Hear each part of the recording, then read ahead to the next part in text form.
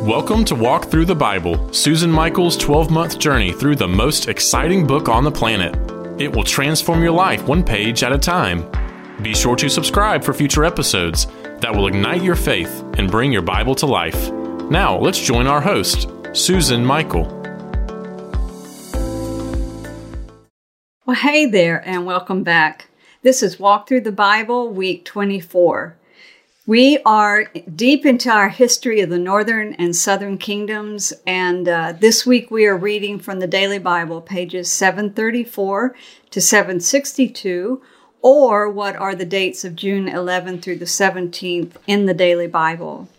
Now, last week we talked about sort of an overview of the history of this period, what we were looking at geographically and the context, and this week we're deep into stories and jumping back and forth from the northern kingdom to the southern kingdom. And I know it gets a little tedious and it gets a little confusing, but just stick with me. I'm going to help you wade through it and sort of stick at that 30,000 foot view and not worry so much about all the details and getting straight which king was this and that. As I explained last week, in the northern kingdom of Israel, their history lasted about 200 years. And in that 200 years, they had 9 different dynasties and around 20 different kings. So our first dynasty started out with Jeroboam, and then last week we read about Baasha, and then the house of Omri, who was Ahab. Ahab was his son. We talked about Ahab and Jezebel last week. So this week, we're reading about Jehu. Now, God was so disgusted with Ahab. You know, I told you he was the most evil king of the north, and he brought this national cult of the Baal of Phoenicia that Jezebel had brought with her. And so God tells Elijah to go anoint Jehu as the successor of Ahab, and that Jehu is to take over. Well, Jehu then goes and he wipes out not just Ahab, but all of his family and his court. He kills everybody. He goes so far and beyond. It is so bloody. And he even killed the king of Judah. Now, this I want to explain to you. Why? Because the king of Judah had married a daughter of Jezebel and Ahab, so they were related. So that means that this king was a threat to whoever was going to be king of the north. He could get a following. So he's killed, all his relatives are killed, and I mean, it was just very, very bloody. Jehu did one good thing. He destroyed the temple to the Baal of Tyre that had been built in the center of Samaria, the capital of the northern kingdom. So he got completely rid of the worship of the Baal that Jezebel had brought with her. He got rid of the prophets. He got rid of everything. But he didn't get rid of the 2 worship sites that Jeroboam had erected, where he put the golden calves, and where they were a mixture of worship of the God of Israel with the God of these calves, or the God of Baal, local Baal. So like I told you before, there were many different Baals. And there were these national or local Baals, I should call them, that were being worshipped there because there were lots of Canaanite pagans living in Israel. And then there were a lot of Israelites that were highly influenced by this. And they were worshiping there at Dan and Bethel. But Jehu did get rid of the worship of Jezebel's Baal that she brought with her. Now, he immediately went and paid tribute to Shalmaneser, who was the Assyrian king.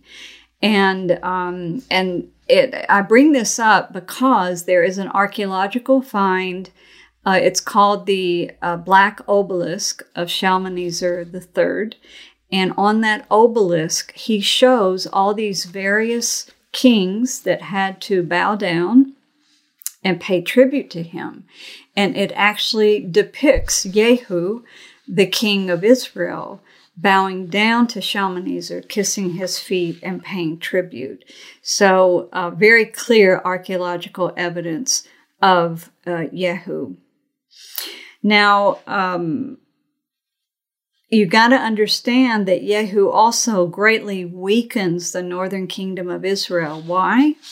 Because by destroying the worship of Baal, he has cut off ties. He's insulted Phoenicia. So he no longer has this strong alliance with Phoenicia. He has killed the king of Judah, so he doesn't have a strong alliance with Judah either. So this really weakens him and makes him much more vulnerable. Now, down in the southern kingdom of Judah, since Jehu had killed the king, his mother, Athaliah, and I'm sorry, I said that wrong before. It was his mother that was a daughter of Ahab and Jezebel. And she had married someone in the line of David. And so their son was Ahaziah. And King Ahaziah was the one that was killed by Jehu because he was related to Ahab. But he was also related to the line of David. So his mother, the daughter of Jezebel, what does she do? Guess. Take a big guess. She usurps the throne and takes it over herself, the throne of Judah. So this is the only time where someone from the house of David wasn't sitting on the throne. I think it only lasted for about 6 years. But what does she do? She brings in the worship of Baal, Jezebel's Baal, and makes it the national cult of Judah.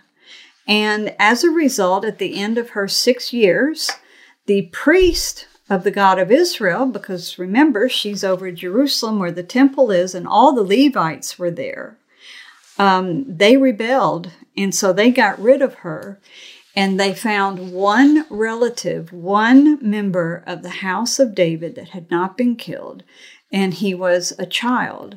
And so he was put on the throne as a child king, Joash, and the kingdom was actually run by one of the priests. But they wanted someone from the kingdom of David to be on the throne, and they wanted to get rid of the Baal worship, and that's exactly what they did. Of course, by the end of her reign, it was only 6 years, but it says the temple was in disrepair, so she may have even damaged the temple or destroyed parts of it, and it had to be fixed up. Now, back to the northern kingdom of Israel. Now we get to King Jeroboam II, and he's a very important king because under his reign, the kingdom of Israel becomes the strongest ever. Under his reign, they are so wealthy, they are so powerful, they are so big. And what does that mean?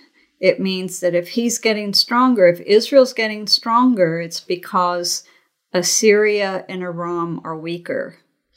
But he's getting stronger, and archaeology confirms that his reign was very prosperous and really the most prosperous of Israel's history. He conquered the Arameans in Aram, and Assyria is weakened at this point, not because of him, just their own internal problems, and that allowed him then to become strong.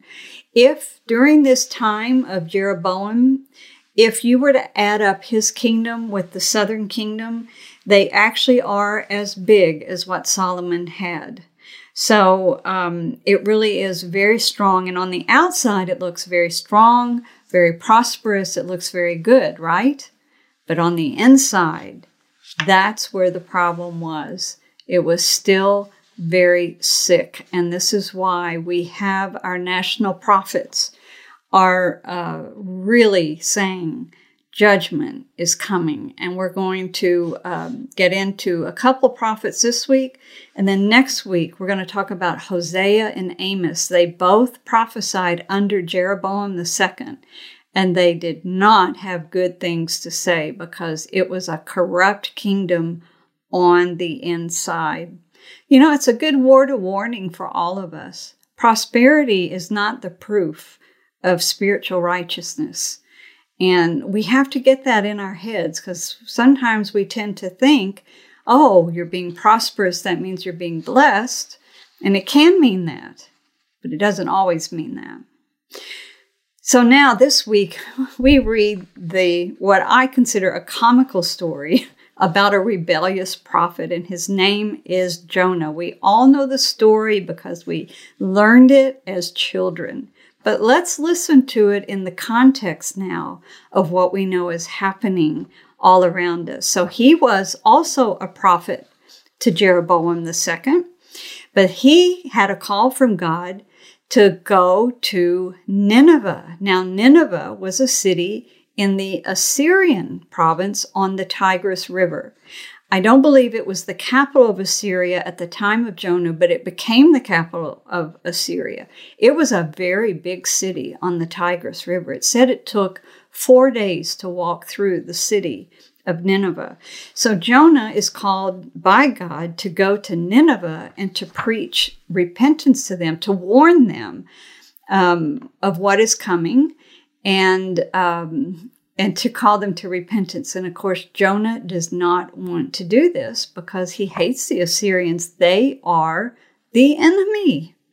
So he runs, instead of going northeast towards Assyria, where does he go?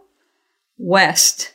And he boards a ship to go even farther west to Tarshish. And of course, there's a storm, and the sailors are like, what's going on? He said, look, it's all because of me. Just throw me overboard. Just kill me. And they throw him overboard, and God has him swallowed up by a big fish. And so he's inside the fish. So he says, okay, God, I'll go. He doesn't really repent, but he does turn. He says, okay, I'll go. So the fish vomits him up on dry ground, and he goes to the city of Nineveh. Now, like I said, Nineveh is very, very big, but it says that he just kind of entered it. And on that first day, he starts preaching a very, very weak and very brief message to call them to repentance. He does not want this to succeed. You understand? His heart wasn't in it. But lo and behold, they repent, they become sorry for their sins, and God forgives them. And so Jonah is very angry with God. And what does he say? I knew it. I knew you would forgive them because you are a gracious and forgiving God. And I knew this would happen. This is why I didn't want to come. So we know the story. He goes and he sits out to watch and see what happens. And this vine grows up to protect him from the sun. And then a worm chews it away. And he gets so angry. And God's like, why are you so angry? And so I think, the point for all of us in this story is, are we okay with the fact that God loves who may be our enemy? It's really easy in life for us to define our enemies and those people that disagree with us. Those people that are doing things that I disagree with, that may even be hurting my cause or my people or my country or my whatever, they're my enemy. And then to think that God loves them as much as he may love us, are we okay with that? Because that's the message of the book of Jonah. God loved the Assyrian people, and he wanted to reach them. Now, a little point of history here I want to tell you. The Nineveh, what's known as the Nineveh Plains today, is in what is today northern Iraq. The Nineveh area, it later became the capital of the Assyrian Empire, and it was a formidable enemy to the people of Israel, and God used Assyria to bring judgment on his people, Israel. And but Jonah, who brought this message of repentance to Nineveh, it's very interesting that then, early after the disciples, Christianity went to the whole area of Assyria. And so we have had Christians in Assyria since the very, very beginning of Christianity. And they were there in that Nineveh area. And in Nineveh, there was a tomb to the prophet Jonah, which supposedly they say he died there. And they also had a tomb to the prophet Nahum. And in modern times now, this is in the Iraqi city of Mosul. And I'm sure you heard of Mosul. You heard it on the news. It was the center of a lot of fighting in the Iraq war. But Mosul is at the edge. It contains part of the ancient city of Nineveh. So in Mosul is the tomb of Jonah and is a section of the ancient walls of Nineveh from, 2,700 years ago. And when ISIS moved into Mosul, what did they do? They blew up the tomb of Jonah and the walls of Nineveh. And, of course, they were killing Christians right and left. And so the Christians fled out into what's known as the Nineveh Plains. I want you to know this because God's heart is for those people too. And there's Chaldean Christians, which are of the original Assyrians. They are Assyrian Christians today, alive today in the earth. And a lot of them were there in that ancient area of Nineveh, which is today Mosul, and Baghdad and that whole area. Those Christians fled to the Nineveh Plains. And, our prayer is that the Christians of that area would be able to form some kind of sovereignty where they can protect themselves, they can fight for themselves, and not continue under this a type of persecution, highly persecuted in that area. And my heart just broke when I heard of how ISIS was destroying these key archaeological artifacts there in the tomb of Jonah and the walls of Nineveh. Now, the other prophet that we read about this week, or read from, I should say, was the book of Joel. The book of Joel, we don't really know when it was written. And scholarship in the last, couple hundred years had Joel being, as written, one of the first books to be written. And so the Daily Bible put Joel here as one of the first of the what we call the writing prophets. But there really is a case to be made for Joel being actually the last one to be written. So I just want you to know, we don't know when it was written. It's a collection of poems, and it talks about judgment, but it doesn't say why judgment is coming, which is interesting because next week we're going to read Amos and Hosea. They list all the sins, everything going on in northern Israel and in Judah. But Joel doesn't mention the sin specifically, but it talks about this army of locusts. And locust swarms are very, very common in the area. We had a major one just in 2020, but they're very common. So there may have really been a locust swarm that Joel is talking about, but then Joel kind of transitions and begins warning about future judgment that's coming in the form of the day of the Lord, and he describes it almost as locusts. So when you're reading it, it's a little confusing. Are we talking about locusts or people? And I also want to mention there's a famous verse in Joel about blow the trumpet in Zion, sound the alarm in my holy mountain. And there used to be a song that we all sang. It was very popular. It says, they run on the city, they walk on the walls. Great is the army that carries out his word. And we'd really get into it. And then one day somebody realized that this is talking about the Assyrian army that God is using to bring judgment on Israel. They're the ones climbing up the wall and bringing judgment. And so most people stop singing that song. But it comes from Joel. And so Joel talks about this judgment that's coming in the day of the Lord, and then he calls for them to repent and to rend their hearts, and says that God is slow to anger. And God responds, and he defeats the invaders, and he restores the land, and he pours out his Spirit, and there's this divine presence, and it's almost like there's a whole new Garden of Eden. It's a whole new creation. And so this is the message of the book of Joel. I want to concentrate on one concept in it before we bring today to a close that we find in Joel that's very important. Joel here is saying that it's God's army that's going to bring the judgment, that's bringing the day of the Lord. His army. And this is a concept we got to get our minds around, and we've got to grasp about God's relationship with his people and his relationship with these other countries. Israel is his people. He married them in the wilderness. They are his. He's made promises to them. And one of the promises was that if they turned from him and worshiped other gods, that they would be kicked out of the land. They would be taken into exile. They would be judged. That's a promise that God made to his people. So he actually uses the Assyrian army to come in and bring judgment on his people and on the kingdom of Israel, I should say. We haven't gotten to that point yet in our story, but here in Joel, he's pointing to that. And that's why he refers to them as his army, the army of the Lord.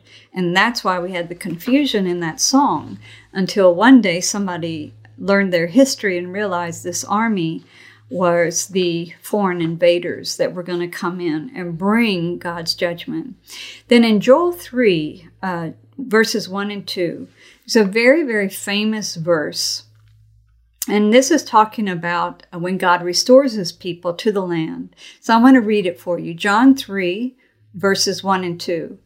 In those days and at that time, when I restore the fortunes of Judah and Jerusalem, I will gather all nations and bring them down to the valley of Jehoshaphat.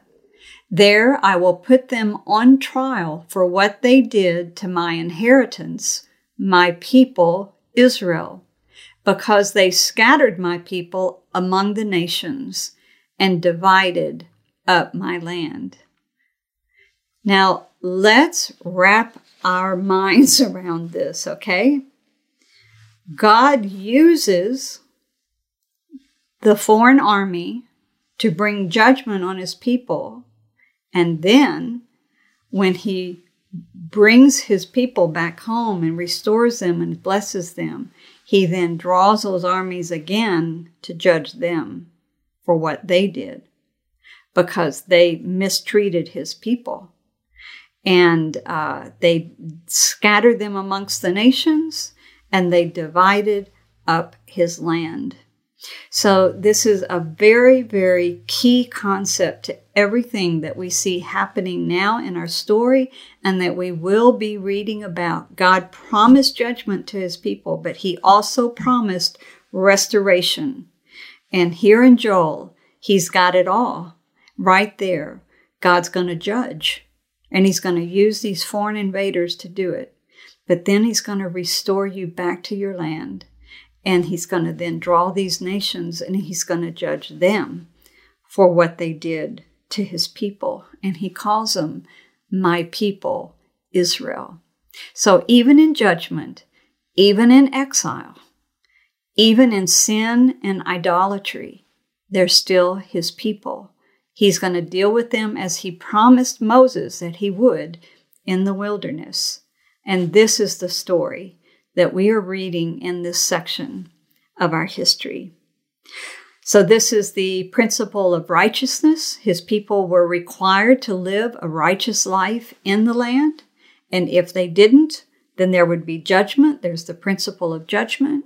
But he promised return, and he promised retribution, that he would judge their enemy for what they had done. So enjoy your reading of Joel this week. It's a tremendous book and the story of Jonah. And I'll see you back here next week when we will talk about Amos and Hosea. All right, so until then, God bless. We hope you have enjoyed this episode of Out of Zion with Susan Michael. Be sure to subscribe to Out of Zion now on Apple Podcasts, cpnshows.com, YouTube, or wherever you like to listen and learn. Out of Zion with Susan Michael is a production of ICEJ USA, all rights reserved.